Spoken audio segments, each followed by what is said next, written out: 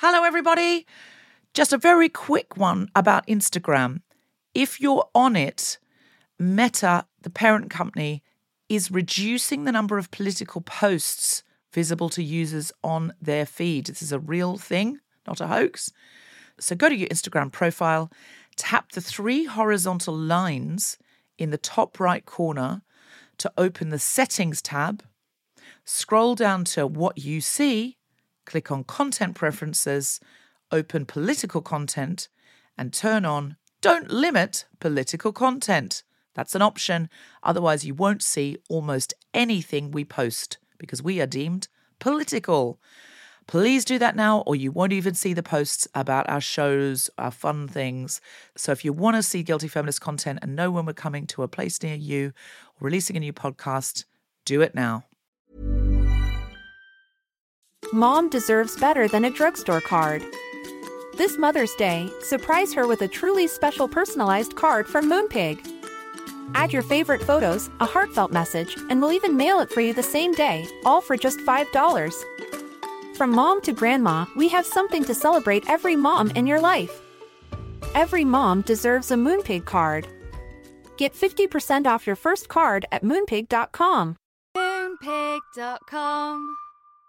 Quality sleep is essential. That's why the Sleep Number Smart Bed is designed for your ever-evolving sleep needs. Need a bed that's firmer or softer on either side? Helps you sleep at a comfortable temperature? Sleep Number Smart Beds let you individualize your comfort so you sleep better together. J.D. Power ranks Sleep Number number 1 in customer satisfaction with mattresses purchased in-store. And now, save 50% on the Sleep Number Limited Edition Smart Bed for a limited time. For J.D. Power 2023 award information, visit jdpower.com/awards. Only at a Sleep Number store or sleepnumber.com. Jewelry isn't a gift you give just once. It's a way to remind your loved one of a beautiful moment every time they see it. Blue Nile can help you find the gift that says how you feel and says it beautifully, with expert guidance and a wide assortment of jewelry of the highest quality at the best price. Go to BlueNile.com and experience the convenience of shopping Blue Nile, the original online jeweler since 1999.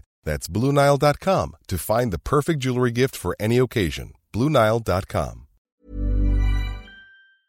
Hello, Guilty Feminists. It's Deborah here.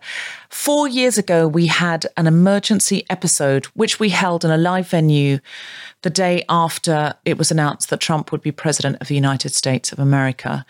It's been a really, really tough 4 years, especially for our American listeners. So we just want to send an enormous love, celebration and solidarity to everybody in the United States of America, but also to everyone, because the president isn't called the leader of the free world for nothing. America left the Paris Climate Agreement the day after the election.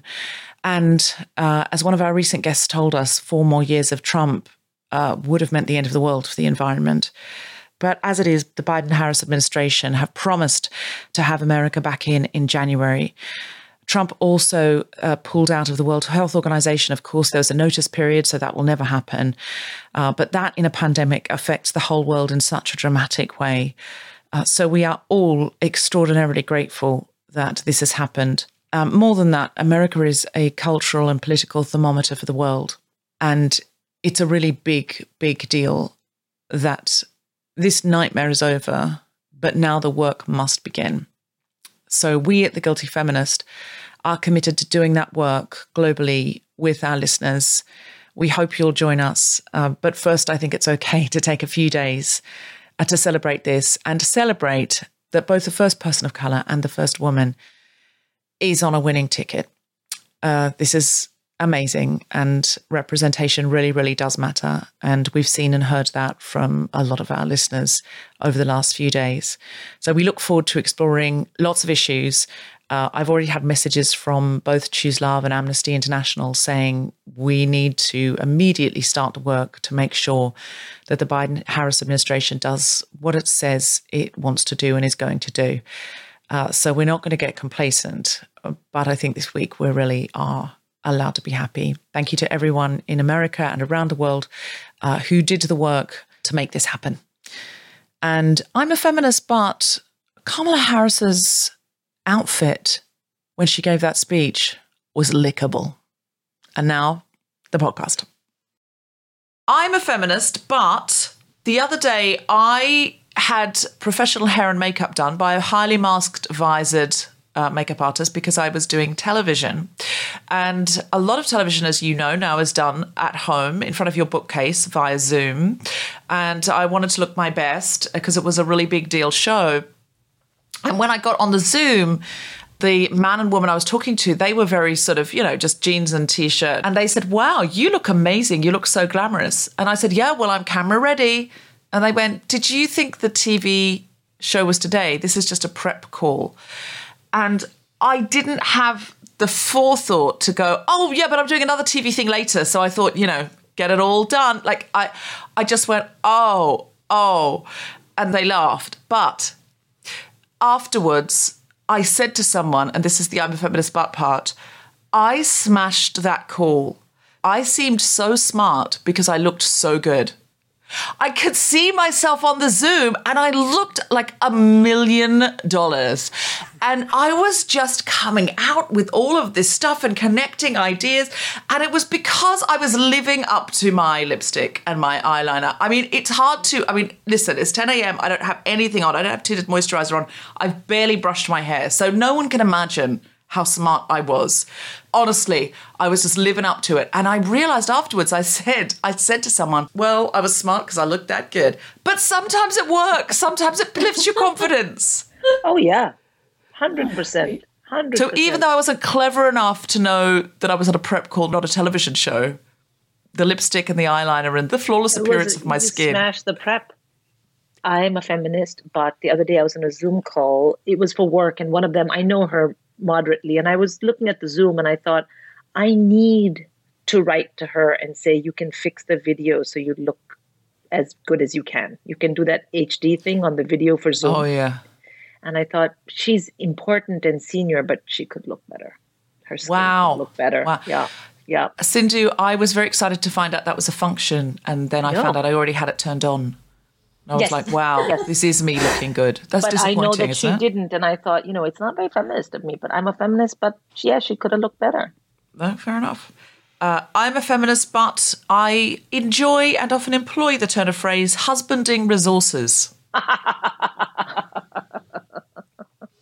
That's a great phrase. I'm a feminist, but my youngest daughter has an interview for her next school, and I do believe that young girls especially should be allowed to speak about what they care about, not put them in boxes. And so when she started telling me that she wanted to talk about something that I didn't think sounded very serious, I did step in and say to her, no one is going to care about that. You need to talk about science. I don't care what your interests are. You need to talk about science. And she said, but Mama, and I said, no, you want to be taken seriously, you better talk about science. I want you to get into the school. Sorry, it's the truth. Deb, you don't have me on this show to lie. If I wanted someone who could self-censor, I would never book you. Clearly, exactly. I don't want that. Clearly. So, and in case anyone cares, my elder daughter had a stern word with me after. She was like, let her talk about puppets. No, let her talk about, just let her be, because, girls, and I was like, shush, go away and be 16. What did she want to talk about? TikTok? No. She's not allowed on TikTok. She wanted to talk about some books that she'd been reading about some graveyard, something. Like, I was already bored and I was like, this is candy fluff. No, talk about science. I mean, we'll have this. We'll have this. I'm with your other daughter. We'll have this fight offline. I'm a feminist, but yesterday I said to two men, sorry, I might be a little overconfident because I've just done the Peloton Hamilton ride. Which I had, and I was there riding my Peloton going, I'm not giving away my shot. I'm not giving away my shot. And, you get off that ride, very sweaty, very hyped up, a lot of endorphins racing. Then you get on a call with two male work colleagues and you're straight in there, bang, they say something, you go, that isn't right. You're just straight back like a champion debater. And I realized I'm being a lot. And I was like, guys, I'm sorry, I'm overconfident. I've just done the Hamilton Peloton ride. I could take anybody in a fight. They laughed because they are from a musical theatre tradition. So I'm a feminist, but the other day we went for dinner, my husband and I, and the bill came, but he went to the washroom and I could have paid the bill. I could have, because I had my card with me. But I thought, you know what? I won't. I'll wait for him to pay the bill because I can, because then he can, and because really it's not related to my feminism. So I just sat there with the bill. And when he came back, he said, well, did you settle it? And I'm like, no, you're here. He said, oh, okay. And he settled it. And I felt very good. Sindhu, as ever, a delight. No, but I paid for coffee the other day when we went to Unico. It's not like I don't pay. He is a lucky, lucky man. I just thought that day, I thought, why not? Let's just wait this one out. You just wanted to. Did you want to sit there like Elizabeth Taylor? Waiting for Richard Burton. Yeah, no. And I was like drinking my cocktail. And he came in. The funny thing was, Deb, he said, did you settle it? And I was like, no. Because, why are you here? And he was like, oh, all right. What is the point of you otherwise? What is the point of you? From a variety of bedrooms and kitchens via Zoom, the Spontaneity Shop presents The Guilty Feminist with me, Deborah Frances-White, guest co-host Sindhu V, and very special guests Jamila Rizvi, Colleen Hickman, Van Rielly, and Donatella Rovera, talking about lived experience. Woo! Yay! Yeah. This is The Guilty Feminist, the podcast in which we explore our noble goals as 21st century feminists and the hypocrisies and insecurities which undermine them. I'm Deborah Frances-White, with me is Sindhu V, and we're talking about lived experience. Today we're talking about lived experience, Sindhu, because we have in our posse/audience, before we introduce them, we have the fantastic Jamila Rizvi, we have Colleen Hickman, we have Val Rielly, and we have Donatella Rovera and Starling. Can everyone just say hi? Hello. Hi. So Jamila has been on the show before. Regular listeners will know she's a fantastic journalist from Australia. Colleen and Val are going to talk to us about having lived through a pandemic before and what we can learn from them, which actually is the subject of Jamila's book, coincidentally. I don't know how it's happened. Definitely a coincidence. It's a full coincidence. Donatella's from Amnesty International, and she's going to be talking to us about some concerning things that are happening in care homes here, because we don't want people with lots of lived experience to not be looked after. And Starling's going to do music. So, hey, everybody. But in the meantime, it's me and Sindhu V. Sindhu V, my co-pilot. How have you been? I have been well. This is a early recording. Am I allowed to say that? It's 10 a.m. It is. Recording. Well, we're accommodating the Australians who which are... Which I think is great because... Great. We've got so many Aussies on the line, which we love. Which we love. But I'm good. I'm acutely aware that something that started at the end of winter is now going into the beginning of winter. And the way that time works, that's pretty much a year is coming up for this pandemic thing. I mean, it really brings a new meaning to singing Happy Birthday twice when you're washing your hands, when you're thinking that the pandemic's almost a year old. Happy birthday, dear pandemic. Why does it get two happy birthdays? That's what I don't understand. I think birthdays are pretty much ruined from here on in. Firstly, I'm never going to be able to watch anyone spit on their own cake while they blow out the candles and then cut it up and pass that spit around. Why did we ever do that? Secondly, the happy birthday song is triggering for me now. Oh. Like when I'm singing the song, then I see them blow out the cake. I'm doing this. I'm rubbing their hands. I think we're going to have to come up with new birthday things. Firstly, someone's got to write a new birthday song. It's not unreasonable. One that doesn't evoke the worst year of our lives. Oh, we lost Deb. I think she was going to say someone's going to have to write a new birthday song. And I feel... Can everyone still hear me? Yeah. Yes, I can hear you. I vote for Starling writing the new birthday song. Yeah, I think Starling, you should. I think Starling, you should. But also in our house, we sing the Danish birthday song as well as the English one. And the Danish one is I dag whoever's fødselsdag, hoa, hoa, hoa. And that is not triggering from a pandemic point of view because the Danes never came up with that as a shorthand for how long to wash your hands. They just told people in a normal way, wash your hands for 20 seconds. They didn't patronize the life out of them by saying, sing happy birthday while you wash your hands. So that has not traumatized the Danish population the way the happy birthday song has traumatized this population. But I don't know if I'm really supposed to continue co-hosting, but I'm going to try my best. It's show business. You've just got to keep going. I know. It just keeps going. Starling, if you were to write a new happy birthday song, do you have any ideas what it might be? like to do with the pandemic, or hopefully us coming out of that? Our happy birthday, like it's your birthday. It's your birthday. It's your birthday. Exactly. That's right. I can cry if I want. Yeah, exactly. Something like that. Probably the most bratty song, lyrics that I could find about just being a brat for 24 hours. Like, perfect. And so when you do make this song, could you make sure it's not 20 seconds? So it's never again used by any politician to talk about washing hands. I have a question for Colleen and Val. Val, you've lived through, as we've heard, other pandemics, etc. I guess my question is, did governments issue directives at another time that were things like wash your hands and sing happy birthday? Do you think No, but we were certainly instructed to wash carefully. And because my pandemic or epidemic was tuberculosis. Oh, yeah. Viruses are different from bacilluses. Yes. And we just had to avoid any breath or any sputum. So we learned always to face away from our patients and so on. And yes, there was washing, and everything we wore had to be washed and boiled and sanitized. Yeah.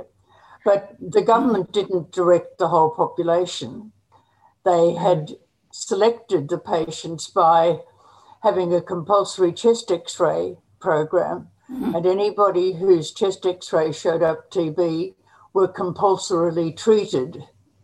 Right. And the rest of the population was fine, but, the buggers that had to be put into sanatoria, they were cut off pretty much from their families. The visiting was heavily restricted. Yes, and really, the nursing staff were their friends and family, really, for the time that they were there. Deb, hello. Deb, we slightly got into tuberculosis. I'm sorry, but I hope you don't mind. God, without us? Well, no. Well, I mean, it was just a little bit. It was just about, I asked whether the government at the time of the pandemics that Colleen and Val are talking about had really condescending, patronizing things like wash your hands and sing happy birthday, as opposed to just be sensible, because in Denmark, for example, they didn't come up with a little song you had to sing. They were like, wash your hands for at least 20 seconds. Be cool. And so it's not a trigger over there, because we were talking about find it helpful, though, because I don't know how long 20 seconds is. I would be like, that's got to be 20 seconds. No. One of the most extraordinary episodes of The New Normal that I did, which was an Instagram live show I did when we were in the most extreme lockdown here, where we were only legally allowed to leave the house once a day and we couldn't see anybody, was the episode I did with you, Sindhu. And you talked about grieving your mother while in lockdown. And it was so raw. I've never experienced anything quite like it, because it was just like you opened your chest up and showed us your pulsing humanity. And it was extremely surgical, that experience. And I wouldn't call it an interview. We were just sitting together crying, and you were telling me all this wisdom. Do you remember what you said about housekeeping? It was like, we can't go out at the moment, so we have to go in. Yeah, we have to go in. It was a complicated moment for me, because my mother had passed away. Her 1-year anniversary is coming up. And that, I was very close to my mother, but also that I got corona in March. And of course, my way of dealing with my mother passing away was because I had this howling grief that I had no way to understand it. And the way I did it was to lean into my work and to just keep on doing it. And then I got corona, and that stopped me in my tracks. And looking back, what I realized is it was like my feet were set in cement, because I had no more work and I was so unwell. And then when your feet are set in cement, if you imagine your feet are set in cement, you struggle. And as I struggle, I just broke, because I was so sad. And I think it was that moment that we had this Instagram live, you and I. I think I was speaking to you from a place of intellect. It was a place purely from your heart, if that makes sense. That makes sense? Yes. It was like my heart was speaking. My heart was speaking. And so I remember the biggest insight for me that time was, if you cannot go out, you must go in. Because that's your world. That's the world we have all the time with us. These bodies that we have in our minds, they're our vehicles. But because we have so much on the outside, we don't notice. So it was an intense time. And it taught me a lot. If you're listening at home and you haven't seen it, it is on YouTube, and it's very, very beautiful and very, very profound. And because it's Sindhu V, of course, it was funny as well, because she can't help herself. Even in grief, even suffering from coronavirus while grieving, she can't help herself. It seeps out. What she wants to say seeps out in comedy.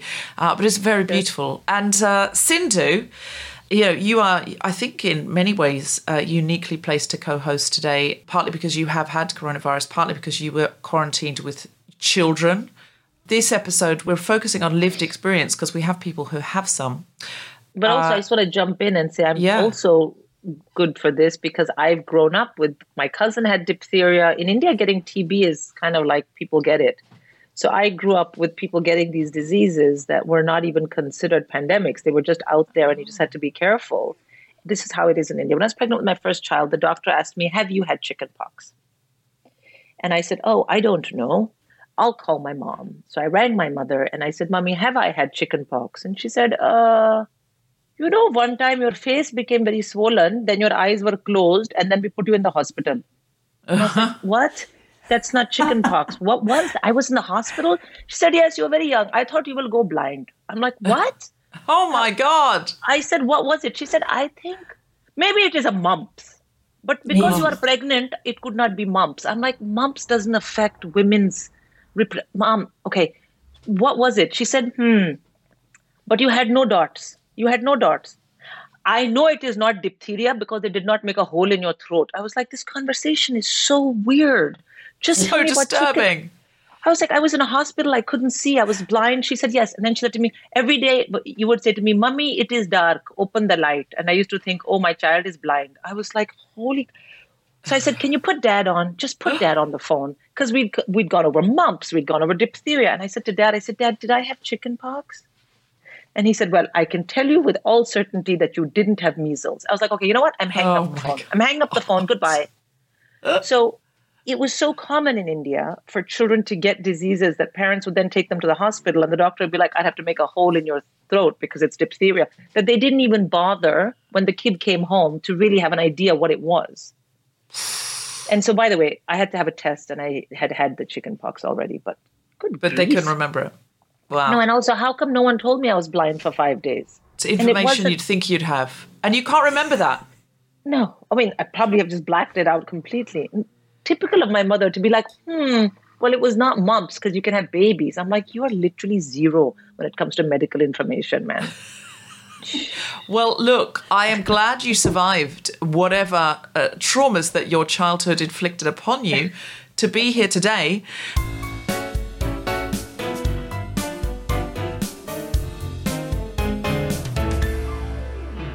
Everybody, please put your hands together and welcome to the mic the very funny, the very lovely Deborah Francis White. Woo!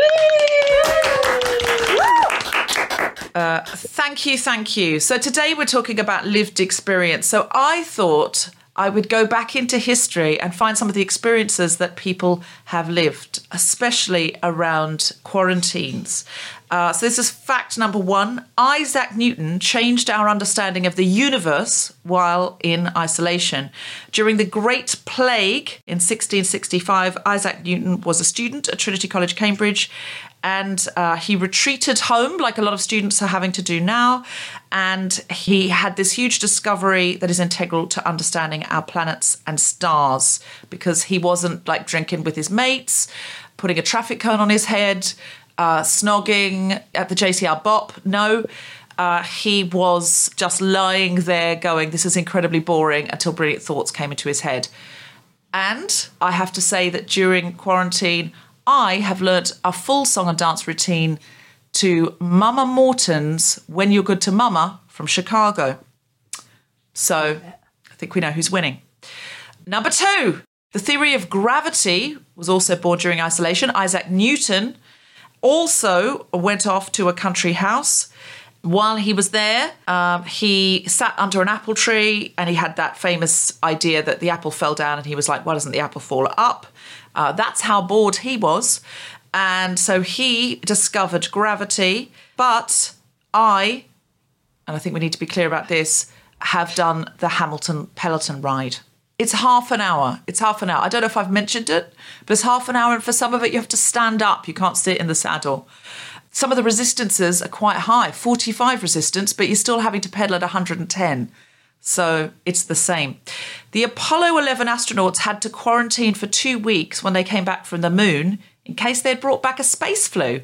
So I don't know if anyone saw Mock the Week last night, the comedy panel show, but all of the comedians had glass or Perspex walls between them so that they couldn't breathe on each other. Similarly, you can see a picture of Richard Nixon talking to the astronauts who are behind glass. Can you imagine coming back from the moon, wanting to celebrate, wanting a parade for yourself, wanting everyone to hug you, and you have to stay inside for another 2 weeks? But that leads me on to my next fact. It wasn't really a quarantine because it was only 2 weeks. And quarren, the quarren means four. The first ever quarantine was actually a Trentino. In 1348, an outbreak of the bubonic plague spread through big European cities, including Venice and Milan. And historical documents show that the port city, known as Dubrovnik now, passed legislation, a law in 1377, saying any incoming ships had to sit for 30 days before anyone was allowed to embark. So it was a Trentino. Do you know why it was raised to Quarantino? Quarantine, Sindhu. Because that's my next point. 40 days for religious reasons, because Jesus fasted in the wilderness for 40 days. Noah's flood was 40 days, 40 nights. There's loads of 40 things in the Bible. So they were like, give it an extra 10 days for God. And that's why it's a quarantine. So unless you have quarantined for 40 days, it's not really a quarantine, it's just isolation. This brings us on to my more feminist points. That you may have heard of someone called Typhoid Mary. This is a woman called Mary Mallon. In the early 20th century, she had typhoid fever. She was an asymptomatic carrier, but she said she absolutely wouldn't seek employment as a family cook if she was allowed to isolate on her own. But she did, and for that, she was sent to North Brother Island in New York, where she was forced to remain in isolation for the rest of her life. Now, the reason I think this is a feminist issue is because she was obviously under-resourced. If you're ill, you don't go off, even if you're asymptomatic, to try and get work as a cook, unless you're going to die of starvation and poverty. And this is very, very typical of the patriarchy. And we know it was definitely a patriarchal move because she was sent to North Brother Island. Questioning it. Poor Typhoid Mary. And she was called Typhoid Mary as well. I mean, it's sort of insult to injury, isn't it? And finally, on a feminist point, one of the most famous science fiction novels ever was written by an author in isolation. And it was a female author. It was... Frankenstein. Mary Shelley's Frankenstein, absolutely. Now, the reason this is a feminist issue is because she was raised by Mary Wollstonecraft, her mother, who was really our first great big proto-feminist. She was a throbbing, fizzing women's rights activist, Mary Wollstonecraft, way ahead of her time. And her daughter married, well, she wasn't really raised by her, I don't think, because she died when Mary Shelley was a baby. She might have died in childbirth, actually, because people did then a lot. But, you know, she knew her mother's legacy. And she then ran off with Percy Shelley, who... I mean, people argue about how much of a feminist he was. He was a massive womanizer. He'd left his previous wife and baby to go off with Mary Shelley, who was only herself, or Mary Godwin, as she was then, 16. And this is a story about a man who makes another living thing and then abandons it. So I think that was playing on her mind. And I am going to suggest that Frankenstein is a feminist novel, but she was in isolation with a man who was definitely not a feminist.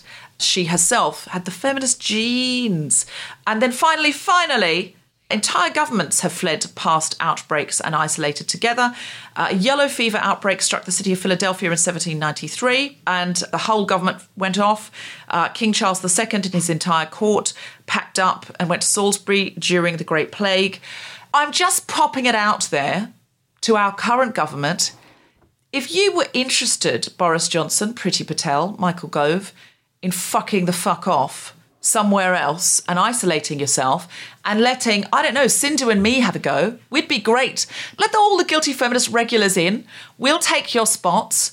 Priti Patel, I'll absolutely keep your seat warm. Priti Patel, I almost look like you. I'll even keep that going. Excellent, great. Sindhu V will come in and she will definitely promise to keep up all your horrifying and vicious immigration policies. Don't worry, just go off, out to Hebrides, turn your phone off, have a holiday, isolate. Why not? When you come back, we promise that everything will be just like you wanted it to be. A great big horrifying chaotic mess. If we accidentally clean anything up for you, we apologise in advance. And those are my quarantine facts. I got a lot of those from interestingengineering.com, and there are more there if you would like to see them. Jokes were my own.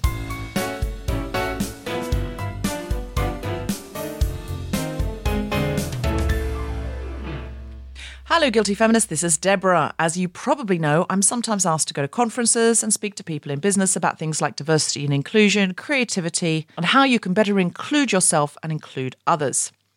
During lockdown, I've been delivering these talks from home, and now for the first time, I'm making some of these ideas available to everyone. I'll be doing 3 live Skill Booster webinars over Zoom every Thursday at 2 p.m. from the 12th to the 27th of November. And you can get your tickets now.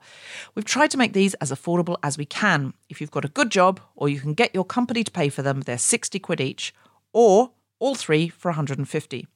If you're out of work, or you're a student or an NHS worker, we have a small number available for just £10 each, or £25 for all 3. And if you support us on Patreon, you can get a special exclusive discount code there.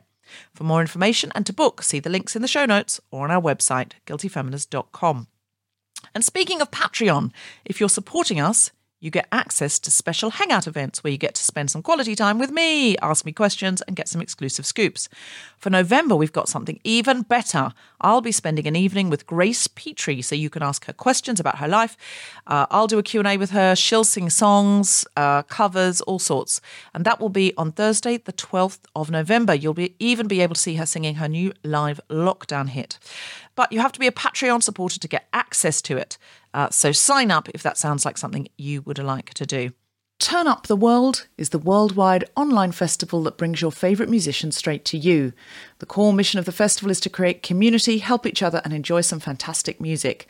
But the festival is raising money for Campaign Against Living Miserably and Fair Share to provide meals for struggling families and mental health support during the Christmas holidays, a notoriously difficult time of year. Tune into their Instagram page at @TurnUpTheWorld from the 11th to the 13th of December to join in the festivities. Our Be Well workshops are still running with amazing teachers running workshops on yoga, mindfulness and movement. Go to guiltyfeminist.com/be-well to book your place now. All the money goes to the teachers and the administrator. And lastly, our merch store is still open for business with all the Guilty Feminist mugs, t-shirts, notebooks and tote bags you could want. They all make excellent Christmas presents. And so does my book, The Guilty Feminist, available wherever books are sold. Thanks to everyone who's kept us going this year by supporting the podcast. Whether it's being a Patreon supporter, buying our merch, coming to our live shows, or just being a listener and telling other people about the show. If you've rated, reviewed and subscribed, look, honestly, we couldn't keep doing it without you. So thank you very much indeed. And now back to the podcast.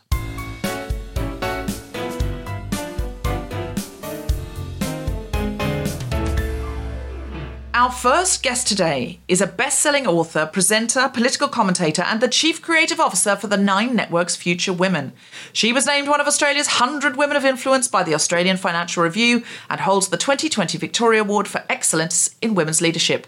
Please welcome back to the podcast, Jamila Rizvi. Hey, thank you for having me again. So excited. She is joined by Colleen Hickman, who survived diphtheria as a child and was quarantined alone for several weeks, and Val Rielly, who was a tuberculosis nursing aide after the war and later raised 4 children as a single mother. So welcome, Jamila, Colleen and Val. Woo!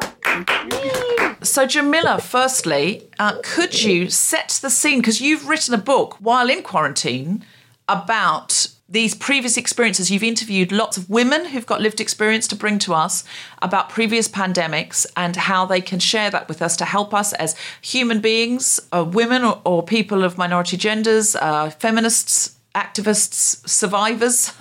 What can you tell us, Jamila, about this process of writing the book? What made you do it? Well, this has been an extraordinarily enjoyable and I've got to say life-affirming project during lockdown in Melbourne in Australia. We've been one of the most locked-down cities in the world, despite relatively low coronavirus numbers. We've been in something very close to a stage 4 of isolation, so being allowed out 1 hour a day to exercise only for almost 150 days now. So it's been almost an 4 intense quarantines. time. It's been an intense time. Yeah. So early on in the pandemic, I really wanted to talk to my nan I remembered her stories of the tuberculosis epidemic in Australia. I remembered her stories about polio and diphtheria. And she was one of my favourite people and heartily sensible, as well as wonderful to chat to. She's not around anymore. My nan died in 2013. So I went searching for other extraordinary, intelligent women who had lived through a period like this before. And I went searching for women because I didn't want the men, because the history books are written by the men, and I've got that perspective, and I've got quite enough of that perspective. So I went searching for 19 individuals who have turned out to be definitely the great highlight of 2020, chatting to them. Wonderful. Absolutely wonderful. How did you find such people?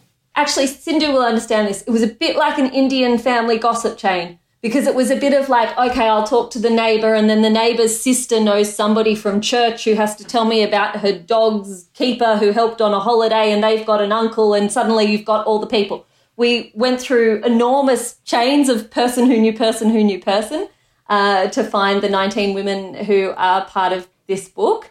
And it's really exciting to have two of them with us today. Yes, absolutely. And let's bring them in. Colleen Hickman, can you tell us something about what you told Jam for the book?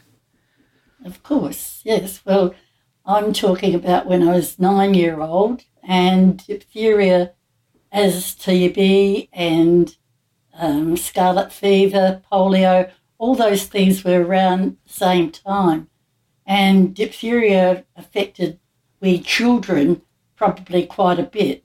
And one little girl across the road from me died. I came from Adelaide, and my sister had what we thought was diphtheria. It turned out to be streptococci, which is a very similar thing. You have swabs in the nose and the throat. However, that was streptococci, but mine turned out to be diphtheria. And so I was taken away to a hospital in Adelaide called Northfield Infectious.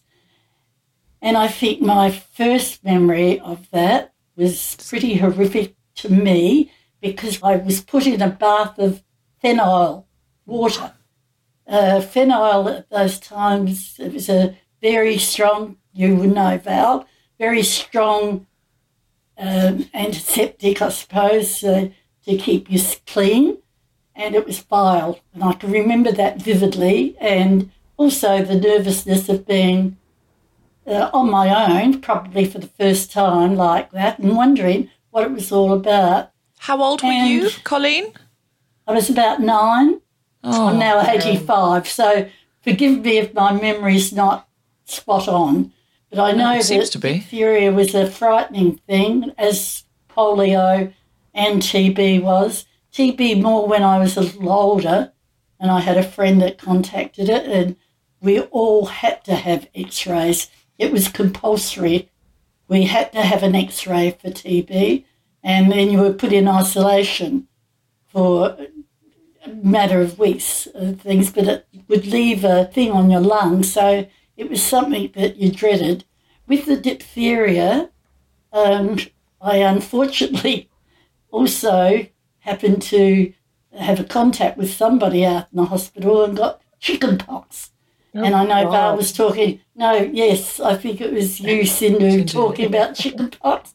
And that's quite true. Actually, I felt very sick with chicken pox because it's a bad rash, and if you scratch them, they would become scabs, sores.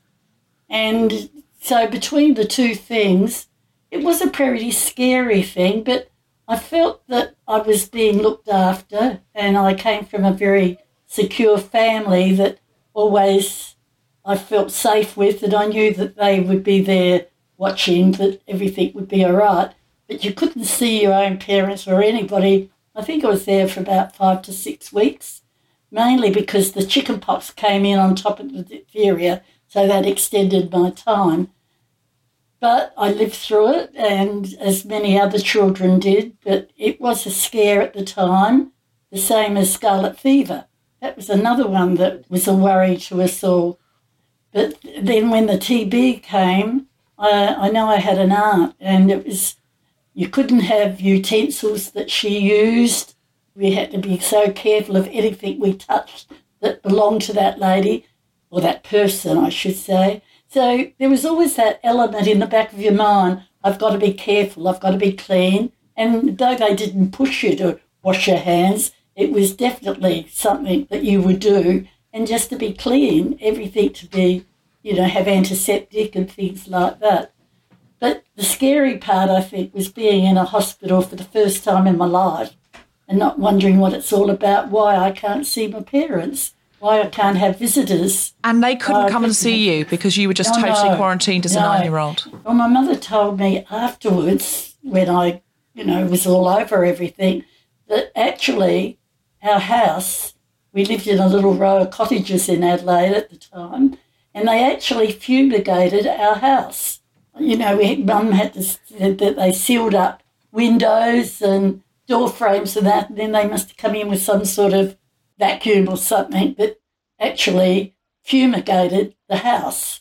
So for quite a while in that era, until we got, penicillin and vaccines and everything, it was always something at the back of your mind. And how do you feel now at the other end of your life? Is this a shock to you that this is happening again? When you thought, oh, well, we've sort of got past this. This is something from my childhood and how much science has progressed. And how does that feel? Yeah, you're right, Deb. I think we had got to the stage where we thought we were pretty safe because of the vaccines that were out there to help people. So from our little babies onwards had their injections regularly, and we made sure they did. And anyone out there that doesn't have their child immunised is very foolish, because it is some way of holding things down, and you must be aware of that. It's so easy to translate a germ. I think the anti-vaxxer movement is in response to people not being able to remember these communicable diseases and how awful they were and how many children died. It's hardly in living memory anymore. And that's why, Colleen, it's really important for you to share that lived experience and say, this is what it was like. I was rushed off, before we had vaccines, I was rushed off and suddenly put into isolation without my parents and put into a bath of something horrible. Jewelry isn't a gift you give just once. It's a way to remind your loved one of a beautiful moment every time they see it. Blue Nile can help you find the gift that says how you feel and says it beautifully, with expert guidance and a wide assortment of jewelry of the highest quality at the best price. Go to BlueNile.com and experience the convenience of shopping Blue Nile, the original online jeweler since 1999. That's BlueNile.com to find the perfect jewelry gift for any occasion. BlueNile.com. Mom deserves better than a drugstore card. This Mother's Day, surprise her with a truly special personalized card from Moonpig. Add your favorite photos, a heartfelt message, and we'll even mail it for you the same day, all for just $5. From mom to grandma, we have something to celebrate every mom in your life. Every mom deserves a Moonpig card. Get 50% off your first card at moonpig.com. Moonpig.com. Quality sleep is essential. That's why the Sleep Number Smart Bed is designed for your ever-evolving sleep needs. Need a bed that's firmer or softer on either side? Helps you sleep at a comfortable temperature? Sleep Number Smart Beds let you individualize your comfort, so you sleep better together. J.D. Power ranks Sleep Number number 1 in customer satisfaction with mattresses purchased in-store. And now, save 50% on the Sleep Number Limited Edition Smart Bed for a limited time. For J.D. Power 2023 award information, visit jdpower.com/awards. Only at a Sleep Number store or sleepnumber.com. I also want to say that the anti-vaxxer movement is almost exclusively in places where if something goes wrong, there's a hospital and a doctor next door. Mm-hmm. You see? Yes. So not only is it not about living memory, which I think is a very, very good point, and it's true, it's also about people who take for granted that they'll make a choice, and if it goes in their face and everything goes to shit, someone will rescue them. You see, when I hear Colleen speaking, and I remember, Colleen is speaking about getting sick in a way that then your parents and you had no choices. You were taken away to a hospital. You were stuck in a bath of phenyl. Phenyl is a disinfectant. Oh, it was a horrible thing. It's crazy. And I mean, I remember when my cousin got typhoid, or was it tuberculosis? There I go. I'm like my mother. I can't remember. It was one of the two. The house was always being wiped down with phenyl. You can barely breathe. That's and it right. was so I find the anti-vaxxer thing lives in a vacuum of reality about what it is when you don't have a choice, which I think in Colleen's time, you didn't have a choice. Even now in India with COVID-19, if there's someone in your home that gets COVID, the government comes and puts a yellow tape outside and a sign on your door. And so because India is still a country where in my childhood, people could remember losing children to communicable diseases. You see what I mean? And right now with COVID-19, it's so awful. I have some family and some cousins. One person got diagnosed, put a sign on the door, and no one wants to even come near your house. So there's all these social ramifications that I think make the experience of a pandemic different in different places. But just to, anyway, come back to the anti-vaxxer thing, it's something that really annoys me because it's kind of wrapped up in this thing about science and, the children, and do we really know what they're being vaccinated with? Yes, but you know that if it goes in your face, you could go to a doctor. It's generally in very privileged areas as well. People in India aren't going, oh no, we'll take our chances with polio. Yes, super wealthy, privileged people in India are not anti-vaxxers because they see every day what it is, you know? I have been in hospital recently in Melbourne for unrelated to COVID issues, but I went into hospital and into emergency and I had a really slight temperature when I went in, which meant straight away I couldn't go to a ward, couldn't leave emergency, could only go to the COVID possible ward. And I was just listening to Colleen's story just then and thinking about a week ago for me, what it was like properly being sealed off with plastic, guys in hazmat suits, one nurse only. I quickly said, there's no bathroom. And they were like, yeah, you can't use the bathrooms. There's communal bathrooms on the floor. No one uses the bathrooms on this floor. And I was like, okay, what about a shower? And they were just like, we'll deal with that when it comes. We'll see what your COVID test says. And it was a really isolating, terrifying experience. And I was 99% sure I was fine. And at 1 a.m. they barged in and said, you are okay, you need to leave, and marched me off to another ward. But I think about Colleen's story, particularly about being isolated as a little kid, not 10, for 5-6 weeks away from your mum and dad. It just must have been completely terrifying. Absolutely. Val, tell us your story and what you contributed to the book. Oh, well, my main part, I contributed a fair bit about my life in general because Jamila's that sort of person. She gets all sorts of stuff out of you. But what we're here to talk about is dealing with an epidemic, really. Now, when I grew up, I had the usual childhood diseases, measles, mumps, whooping cough, and there weren't inoculations against them in those days. But I didn't get the next lot, like diphtheria and scarlet fever and those. But there was a big scare about polio. And we were terrified. I know our parents were terrified if we had the slightest ache or pain or sniffle that we might end up with polio. Anyway, survived all that and went to work at a tuberculosis sanatorium and went there mainly because I couldn't afford to live unless I was living in and having all my keep paid for. But it was a wonderful job. I really loved it. When I first went there, people were looking, most of them were skin and bone. They'd been sometimes on complete bed rest for 2 or 3 years because that was the only known treatment, total bed rest and fresh air. And, they used to send the wealthy to Switzerland, to sanatoriums there, didn't they? There were 3 major sanatoriums on the outskirts of Melbourne, just on rises where they got the freshest of air, and they had beautifully designed buildings, especially to look after TB. And they looked after the staff extraordinarily well.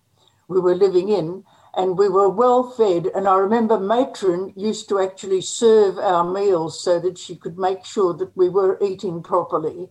And then on the wards, the total bed rest people, we had to look after completely. And the big thing was to make sure that they didn't get bed sores. So we were constantly straightening the sheets and massaging them with methylated spirits and that kind of thing. But then I hadn't been there very long when the sulphur drugs came in. streptomycin and PAS. I forget what PAS stands for, but they were sulfur drugs. And these people that we were sure wouldn't last a month were in weeks or months standing up, walking around, and eventually leaving. It was absolutely extraordinary to be part of that. Were you worried every day you were going to catch it? Well, they looked after us extremely well, and they disciplined us very much. You know, we knew how not to take in the breath or the sputum of other people, and we were... Oh, can you teach us that? Can you teach us that? How do you not take in someone else's infected breath? Well, you always turn your head away. You never look straight at a patient while you're dealing with them. Right. You do that. Were you masked the whole time? No, we didn't use masks. No. And, that's one of the big differences with this particular epidemic. But all of the clothing we wore was boilable and was changed frequently. And, we didn't have hair flopping around. That always had to be up and out of the way. And we didn't have, stuff hanging around, dangling on. A lot of the practices these days horrify me because they are so obviously liable to be transferring germs of one kind or another from patient to patient. You must have been a very young woman. Did it affect your dating possibilities? I was because if 20-ish. So when you were in a bar and, you'd gone out for a night all dressed up and a young man was chatting to you, or a young woman, I don't want to make assumptions and be heteronormative, but you was chatting to someone in a bar and they said, "What do you do?" And you went, "Oh, I work on a tuberculosis ward with loads of very ill and very fatally ill patients." Did they not go, oh, is that the time? And back away? I was saying I'm a nurse. You just said you're a nurse. You didn't say. Yes, good. If they asked further, well, yes. But look, we were confident, and there was a kind of vaccination. It wasn't a particularly reliable one, but we all had a BCG needle that lifted our immunity, but certainly wasn't anything like a complete vaccine. We got to know those patients, and because they were cut off from their families, we were like their friends and family, and we worked mainly. I loved working on the female wards because I understood how females operated, I suppose, and they often asked you for more looking after than the men did. Like, pass me that ball of wool or go and get that for me or something, but you knew that they were doing something constructive. Whereas the days we were on the men's ward, I would come home just miserable because they were such complaining buggers. Anyway... we can learn things from history, but some things never change. This pandemic is absolutely the worst because it's hit so many people all over the world all at once. It's not like it's something that's only in one area for a while or for a couple of years. This is something the pandemic's very different everywhere. And I can understand how people are getting anxiety because of it, because you start feeling perhaps, you're a bit diseased. Nobody wants to go near you. They don't like our state because there could be a problem. And I think that part of it is really showing itself up with this particular pandemic. It's very worrying. I also think this one is so contagious. That's, I remember with, like, as you were saying, with diphtheria or tuberculosis, if someone didn't spit on you, then you weren't going to get it. You see what I mean? Whereas with this, it's so contagious. Degrees of infectiousness are interesting. When we were first being trained to nurse tuberculosis, one of the first things that we were told was that TB was more infectious than leprosy. Oh, my God. Really scary. Really? Until you know that leprosy isn't all that infectious. Really. Yeah. Oh, okay. No, leprosy wasn't infectious in that way. You had to really, it's crazy now that you mention it, because I remember there was leprosy when I was growing up. It was called gourd. We used to go to temples on big occasions to feed the poor, and you would have one section which was just all people with leprosy. And you weren't allowed to get close to them and feed them because they might touch you. And so you had to feed them from a distance, but you always fed them first. My mother used to say, "Kodiyon ko pehle khilao." Feed them first, because no one even wants to see them. And now that I'm talking on this podcast, I'm remembering so many things. I genuinely have not thought about leprosy for the last 30 years, let's be honest. But it's coming back, the way different infectious diseases were treated in a person. The fear of leprosy was strong for my age group because of the church, because of the Bible studies and talking about leprosy. And it was such a fearsome thing. You would be terrified if you even would have known. Luckily, it didn't sort of come into Australia as such anyway, but it was just the fear of something like that could come. And it was a horrible thing, leprosy. It was a scary thing to think about, you see, because of the way it was explained to you, what would happen. But thank God, we didn't sort of have that pandemic of something like that in our countries. Colleen and Val, is there anything you learnt when you were younger from living through these things that is wisdom we should have and we should know? Well, definitely you have to be aware of cleanliness, definitely, in all shapes, not just with your hands, but, with your bathroom things and anything around the house you need to keep clean. With our shops and with our foods and things like that, cleanliness is probably number one, like godliness. It was taught to us as little kids, to be clean. And I think that's important. And I think also the fact that if somebody is struck with something like COVID is, they do need to do something about it, not just think it'll go away. Because whilst they may get over it, depends a lot on, the kind of person you are, I suppose. That where we have lived through this kind of epidemic before, not anything like this pandemic, for the last 100 years, and it will pass. I mean, we're all, particularly in Melbourne, we're pitching about being locked in and shut down and not being able to do anything much. God knows the last time I had a haircut, for example.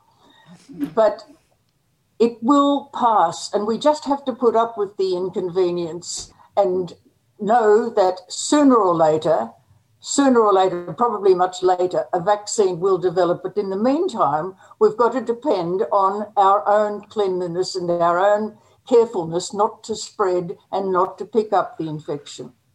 Right. Is there anything in terms of our mental health that you know about, because you're perhaps from a generation that had lower expectations of convenience and luxury? I don't know how we'd have survived if we didn't have the electronic communication that we have these days. If I'd been locked away, say 50 years ago, without the kinds of communication that we have, I don't know how I'd have survived. I mean, not to be able to go to gym, not to be able to sing in choir, that's the hardest thing for me. And God knows, when we will be able to go back to singing. Yeah, that's a particularly unsafe thing to do at the moment. Yeah, but it will pass. This too shall pass. Val, that's a great point, because, when you've lived through things, you think at the time, oh God, is this ever going to go away? Diphtheria, this time, this war, but this too shall pass. And that's a great thing to hold on to. Jamila, I want to come back to you because, you compiled all sorts of things. Is there anything in the book you would like to read us or tell us about? Sure thing. The 19 women we spoke to for this book have lived, I think, what you'd describe as extraordinary, ordinary lives. We haven't gone and spoke to queens and prime ministers and movie stars. We've talked to supposedly ordinary Australian women, Australian now, about 6 or 7 of them were born in different parts of the world, and each of them had amazing wisdom to impart, and each of them to a person, including Colleen and Val, when I first spoke to them, said, I'm not interesting enough to be in a book. True. And you would never find a bloke in the history of the world that didn't think he was interesting enough to be in a book. And you were all wrong, because the book's very interesting. But I think there was so many moments that stuck with me, Deb, but one of them was actually from Val. We were talking about Val's childhood during the Depression and the Second World War and talking about living on rations. And one of the things you said to me, Val, on one of our 10,000 phone calls was that it wasn't so bad because everyone was doing it, that there was less of a sense of deprivation because you were all doing it together. And I mentioned that I've been really sick the last few years. I've spent most of the last few years stuck in a bed inside and not going out. And this is easier because at a personal level. Because everybody's doing it. Because everyone's doing it. Because we're in it together. And I think when we talk about the mental health sides of this, obviously we should all be speaking to professionals who can support us and help us through this. But I think we should just be talking to each other. Because as one of the sick people, and it's mostly the sick and the elderly, but as one of those vulnerable people who will die if they get COVID, I'm extraordinarily grateful to everybody else. I'm extraordinarily grateful for everyone to staying home because you're keeping the rest of us safe. And for all the people out there that don't or haven't got someone around them, loneliness is one of the worst things in the world. To feel alone, doing something alone and not having someone to support you. I think particularly for the elderly, that is really hard. But even for the young ones, they're missing a hug with their mates and being able to converse and swap stories that keeps one. If you share a problem with someone, it halves your problem. And that way, we're missing out on that because we're not communicating with each other. So if you're feeling down, it's really good when you've got a good friend or a child or a person that you love or someone you just know, the lady next door, just to be able to sit and have a talk. That relieves a lot of the pressure of anxiety away from you, for sure. It's a really good point, and we must be vigilant about our elderly relatives and anyone who's alone that we're not sure has a strong, connected group of friends. I started a WhatsApp group for 3 friends of mine who were isolated alone when we were in the most isolated period, and they didn't know each other, but that WhatsApp group's very active. They talk every day, just share things, frustrations, good things they're celebrating, little funny pictures, videos, and it really does help. I finally convinced my mum to get an iPad so that we can see each other when we speak and send each other little messages, and it does help. It really, really, really does help. Definitely. And there are places, look them up, for where you can donate if you've got old phones or iPads that still work lying around, laptops that you can donate, because some people can't afford it. And if you can give something, especially that can be on like a 3G or a 4G, so that they don't have to also get Wi-Fi, it makes a very, very, very big difference. Jamila, anything else you want to tell us about your book, or anything you want to tell us about anything anyone said in the book?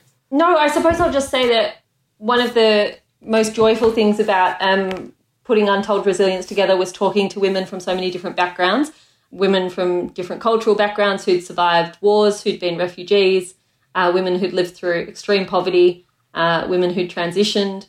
I talked to one of the first lesbian ministers in the Uniting Church in Australia who has copped an extraordinary amount of shit in her life to get to where she is, and is now in her 80s and had a lot to say about being resilient. And it was a real reminder to me that we often group in friendships around, and our groups of connection around, those who are around the same age as us.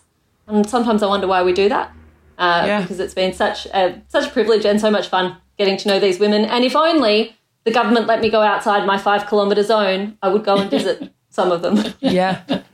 You'd always be welcome. I always feel like talking to older people is like travelling in time. We had 2 90-something-year-old women on who were talking about being code breakers in the Second World War, and I was like, most of their stories were about nightclubs and boys, to be honest, and I loved it. I was like, it felt like being there. It felt like, and reading their letters in their book, it felt like I was there. So treasure elderly relatives and friends, or, you can partner. There are schemes and programs where you can partner with someone who's elderly who might not have any friends or relatives who would appreciate you checking in with them every day, and you can learn so much. So I really, really recommend that. Feminism sometimes can be a bit ageist. It can forget that intersection of the community and think, we have nothing to learn. But, women who pioneered before, my God, there's so much that they can teach us. And I feel very grateful to Colleen and Val today for coming and talking to us. Is there anything else you came to say you didn't say, Colleen and Val, that you were desperate to say and you didn't say? No, I did like to say Jamila. I think it's a wonderful thing that she's done, and it has brought back a lot of memories, and I guess there'll be a lot more that we're vetted on now with this particular pandemic. And I just hope it'll be all over soon. We have a vaccine. Thank you, Jamila. Thank you, Colleen. Thank you. Thank you. Lovely meeting you all. Thank you. Thank you.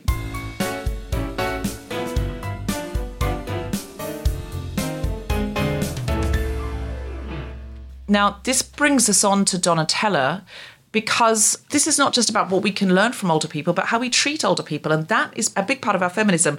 Donatella Rovera is from Amnesty International. Donatella, could you tell us something about how we are treating our elderly at the moment in this country? Well, I'll start by saying that this was an entirely new area of work for me. I normally investigate war crimes and crimes against humanity in wars around the world. So that's what I've been doing for the past more than 20 years, working in very different setting where horrible things happen somewhere far, where a terrible war is going on. And this time I worked very close to home. I finished this piece of work on the UK, and I'm doing the same in Italy, Spain, and Belgium. And it's about how older people in care homes have been treated. First of all, they were completely invisible. Our government here in the UK was not even counting how many people in care homes were dying of COVID in the daily Yes, for weeks, the daily figures that the Prime Minister and other ministers were giving every day of how many fatalities were being recorded from COVID-19 did not include people who died in care homes. That is shocking in itself. And what is even more shocking is that out of a 60-something million population in England, because this research focuses on England as opposed to other countries in the UK, 400,000 people live in care homes. Out of those 400,000, those 400,000 people took the brunt because close to 40% of the COVID deaths were in care homes. Why did that happen so disastrously? Because at the beginning of the pandemic, the UK government, having seen what was happening in Italy with, a health system completely overwhelmed for different reasons, because COVID in Italy was in a very small part of the country, northern Italy, and the health system there was overwhelmed. Here they had a lot of time to prepare.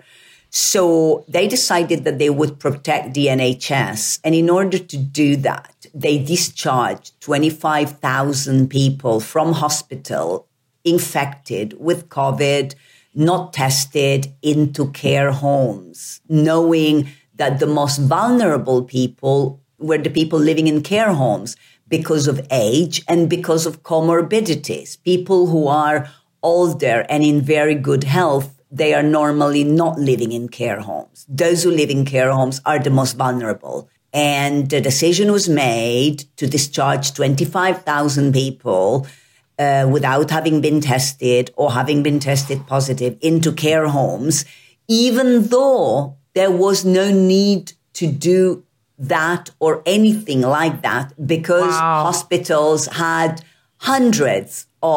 each hospital had hundreds of spare beds. We never reached capacity. We had the special Nightingale's hospitals that were never used in many areas. Yeah, I remember that. So having decided to send a whole lot of people who were infected with COVID into the places where the most vulnerable were. At the same time, the guidelines were also completely haphazard. Like guidelines were that there was nothing that needed to be done differently in care homes, that care home staff didn't need to wear PPE. And there was a reason for that. It's because care home staff didn't have PPE unless, the care homes had kind of managed to get some because government wasn't providing it. Now, normally care homes have to provide for themselves. They are private companies. But in times of pandemic, they could not be expected to find new supply lines. At the same time, GPs were instructed that they did not need to go into care homes. And so we had care home staff with no medical qualification who had to interpret the symptoms of people in care homes who were sick and who couldn't explain their symptoms for either because they were not well enough or because they didn't have enough mental capacity. And so unqualified care staff had the additional responsibility to explain to doctors what the symptoms were.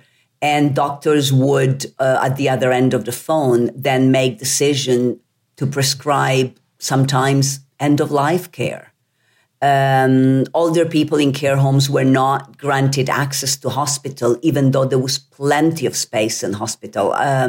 Care home managers and staff told us that they were heavily discouraged or they were outright refused sending patients, people who were sick, some of their residents who were sick, to hospital. Some fought and managed to send their residents to hospital when they were sick, and people recovered.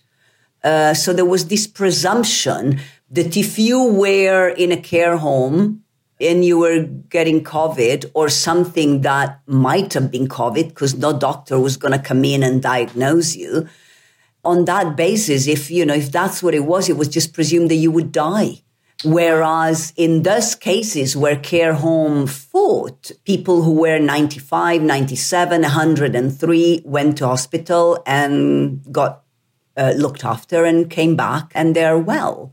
There was also specific guidance that was put out, again, government to GPs and general practitioner doctors and doctor surgeries to care home, telling care homes to put a blanket do not attempt resuscitation on every single one of the care home residents.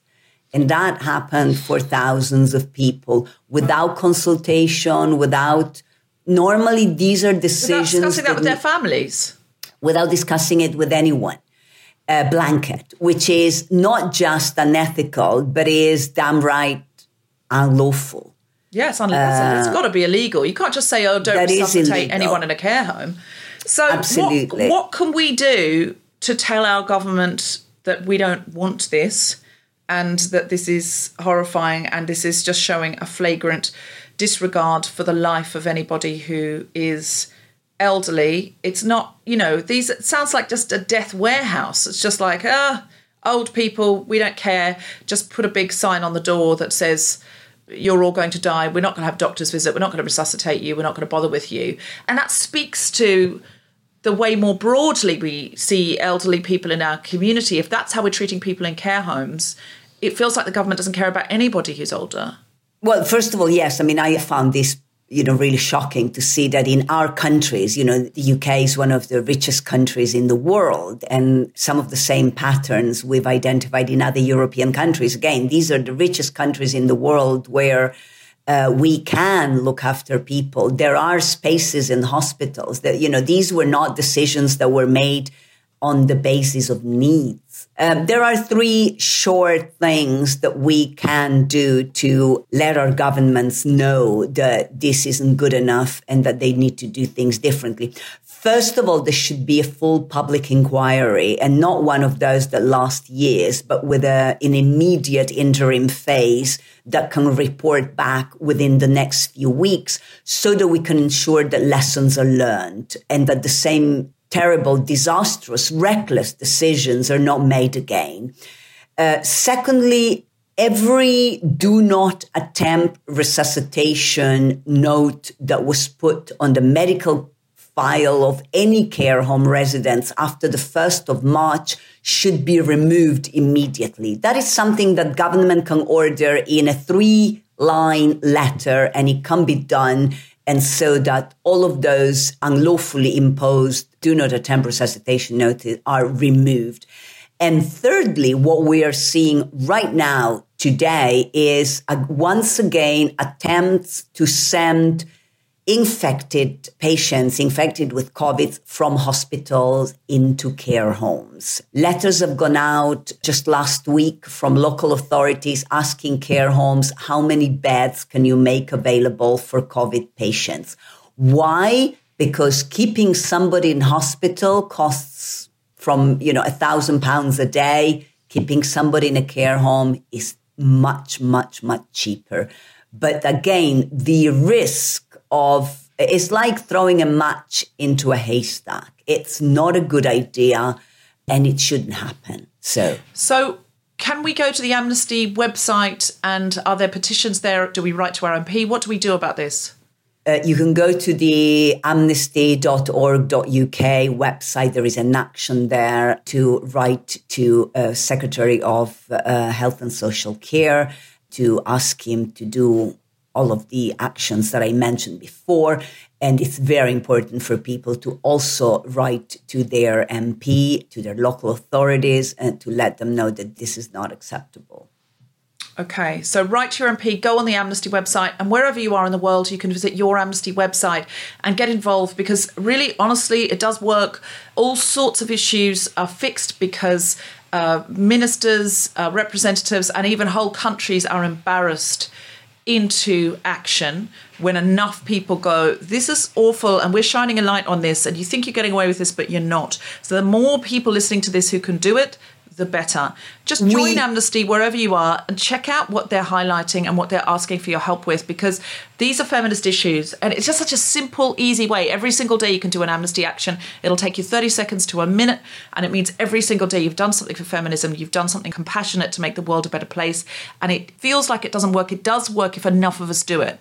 Absolutely does. And this is a disgrace to our country and an embarrassment. And, these are real people. This is, you think you're going to always be young. You're not. One day it's going to be you, one day it's going to be me, and you're going to hope that some young person doesn't see you as disposable because, it's not just that you're at the end of your life, it's that you feel like you're a burden, you're at the end of your usefulness, no one cares about you, you've been locked away and there's no care taken of you. Everyone's got to die at some point, but we've had nurses on the show before talking about giving people a good death as well. And even if you're in a care home close to death, a good death is not, no doctor will come and see you, they'll move a load of really infected people in so that you catch something where you can't breathe and you die of not being able to breathe. That is not a good death. So it doesn't matter how close someone is to death. We need to be compassionate and caring in our society. So get on the Amnesty website, wherever you are. If you're in this country and you're particularly interested in this issue, amnesty.org.uk. All of those individuals were once young people. They were all your age at one point, if they've got to their age. And there's still that person inside. And they need you to care about them. Donatella, thank you so much. That was fantastic. Is there anything you came to say you didn't get to say? No, that's all. And I would just add that since we've published this report and we've launched this action, we've already seen some reaction, some tiny little improvement announced by the government. A lot more needs to be done. Yeah. So they get embarrassed very easily. They see what they can get away with and they get embarrassed very easily. And they know that they cannot hold on to power when they're doing the most despicable things, although they have just said no free lunches for children who are going to be starving in the holidays. So one wonders if they do care how embarrassing they are because they're basically Dickensian now. We've still got to try, we've still got to push. Jamila. Yes, on the Dickensian note. On that Dickensian note, can you tell us the name of your book? Because I'm desperate to read it and send it to my mum as well. The book is called Untold Resilience, Stories of Courage, Survival and Love from Women Who Have Gone Before. And there are 19 stories of women and transgender women. I can't tell you how different each story is and how much each one will stay with you. And I think, as you can tell just from chatting earlier, each of the journalists have become so close to the women that they interviewed because we just spent so much time together during lockdown when we couldn't spend time with anyone else. For sure. Well, I'm loving it. And can we get that book all over the world? It's not just available in Australia. Yeah, absolutely. You can buy it. You can buy it on Book Depository, or you can buy it through Booktopia in countries that have Booktopia. And we will put a link to that in the show notes. Now, at the other end of the scale, you've also got a book for children because although you've been very ill yourself, you have not wasted a second. You're like Isaac Newton in lockdown. You've done a book for children as well. Can you quickly tell us about that? Yeah, I've got a new children's book out. It's called I'm a Hero Too. I wrote it because my kid was 4 at the start of the pandemic, and when I went looking for resources... A 4-year-old? Yeah. Now 5. He's turned 5 since the pandemic. Amazing. He's enormous now. But everything I looked for resource-wise to talk to him about coronavirus was just pictures of spiky green balls with angry faces. And I was like, no, it's not the vibe I'm looking for. I wanted something to help him deal with the emotions of what was happening, and I wanted something that would help him grieve. I know that's a really big word for little people, but little people have to grieve as well. You know, he didn't start footy this year. He misses ballet. He doesn't know why he can't go to swimming lessons. He doesn't understand why I say you can play with the kids in the street, but you can't get off your bike. You can't touch each other. Like all of that is... You can't have a 5th birthday party. Yeah, we can't go see Granny because the border is literally shut.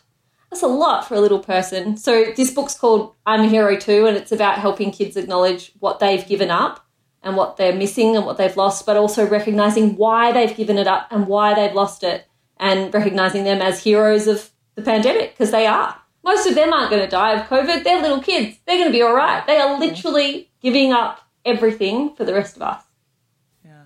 Well, I love that, and I can't believe that during this pandemic you have had the wherewithal to write a book capturing the experiences of the elderly who have so much wisdom to give us, and also a book for children helping them understand it, covering the bases at both ends of life.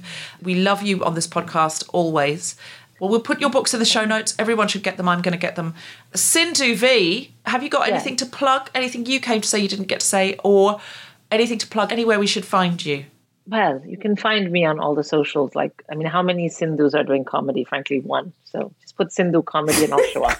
Sindhuv. Sindhu rhymes with Hindu, in case you ever get confused. Was it Sindhi? No, it's not Hindi. It's Hindu, so Sindhu. That's that.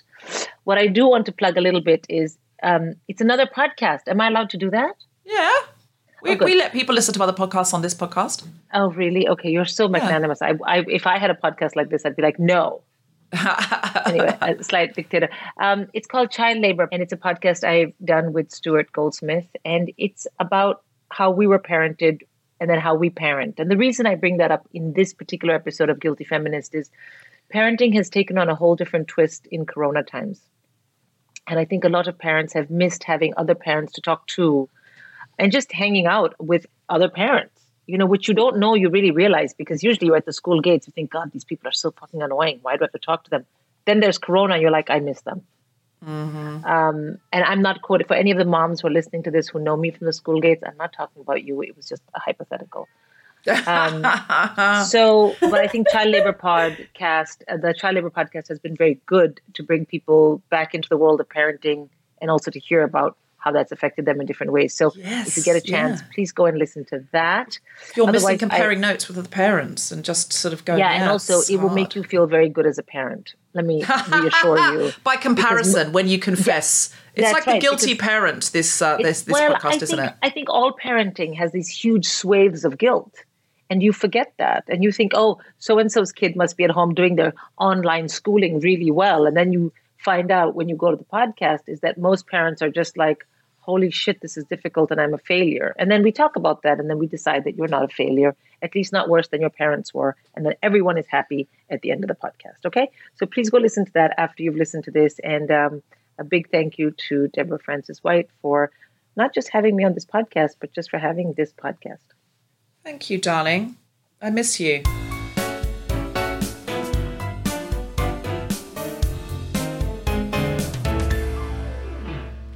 Starling, what are you going to sing for us today? Yeah, it's my first single off the debut album, which is out next year.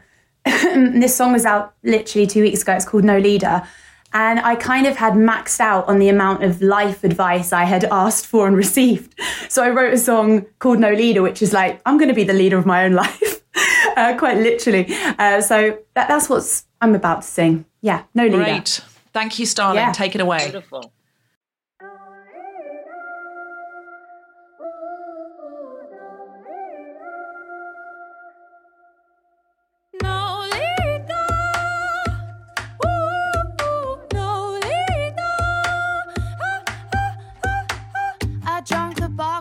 Tree just like I'm an Amazonian to take my head out the clouds.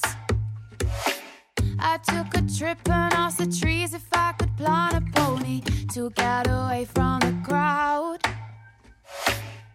Oh, you're only living today. I'm not a ticket, you don't need to try and validate me. Oh, I've got a new perspective. Don't try to blur my vision. I am my own decision. No leader.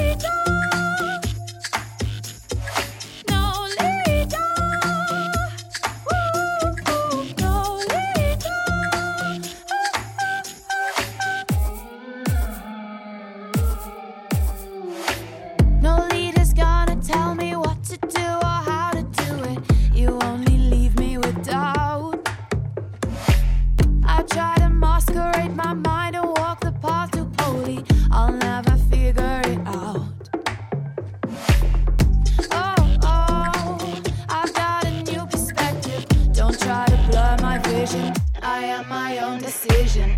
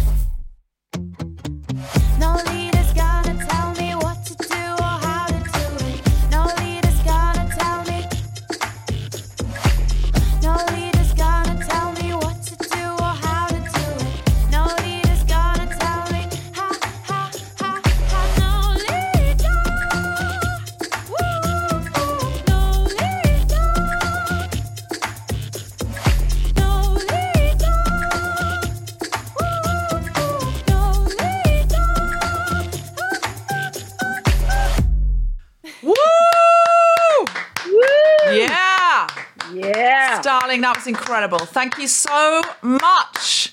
Everyone go and check out Starling. That's definitely going to be playing loudly on speakers in my flat in the morning when I'm feeling like I've got no lead about myself. You have been listening to The Guilty Feminist with me, Deborah Frances-White, guest co-host Sindhu, and our very special guests, Jamila Rizvi, Colleen Hickman, Val Rielly and Donatella Rovera, with music from Starling. The Guilty Feminist theme tune was composed by Mark Hodge and produced by Nick Sheldon. The producer was Tom Salinsky for the Spotted Age Job. Thanks to Rachel Craft, Regina DCO and everyone who made this episode happen, as well as all of you for listening. For more information about this and other episodes, visit guiltyfeminist.com.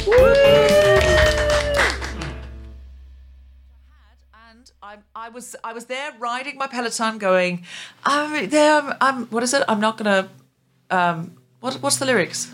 I don't know. How can I not know? I'm not going to. Starling, do you know them? I don't know them. What? Hamilton lyrics? No. Not giving away my shot. Okay, you have to edit this in because I can't even believe I've listened to Hamilton 3 million times ago. Oh, so yeah. I'm there on the Peloton bike going, I'm not giving away my shot. Mom deserves the best, and there's no better place to shop for Mother's Day than Whole Foods Market. They're your destination for unbeatable savings, from premium gifts to show-stopping flowers and irresistible desserts. Start by saving 33% with Prime on all body care and candles. Then get a 15-stem bunch of tulips for just $9.99 each with Prime. Round out Mom's menu with festive rosé, irresistible berry chantilly cake, and more special treats. Come celebrate Mother's Day at Whole Foods Market. Hey, it's Danny Pellegrino from Everything Iconic. Ready to upgrade your style game without blowing your budget? Check out Quince. They've got all the good stuff, shirts and polos, activewear, and fine leather goods, all at 50 to 80% less than other high-end brands. And the best part? They're all about safe, ethical, and responsible manufacturing. Get that luxury vibe without the luxury price tag. Hit up quince.com/upgrade for free shipping and 365-day returns on your next order. That's quince.com/upgrade. Mom deserves better than a drugstore card. This Mother's Day, surprise her with a truly special personalized card from Moonpig. Add your favorite photos, a heartfelt message, and we'll even mail it for you the same day, all for just $5. From mom to grandma, we have something to celebrate every mom in your life. Every mom deserves a Moonpig card. Get 50% off your first card at moonpig.com. Moonpig.com. A huge thank you to all of our amazing patrons sponsoring us at the Smash the Patriarchy level or above, John Quilcoy and Sarah Boom.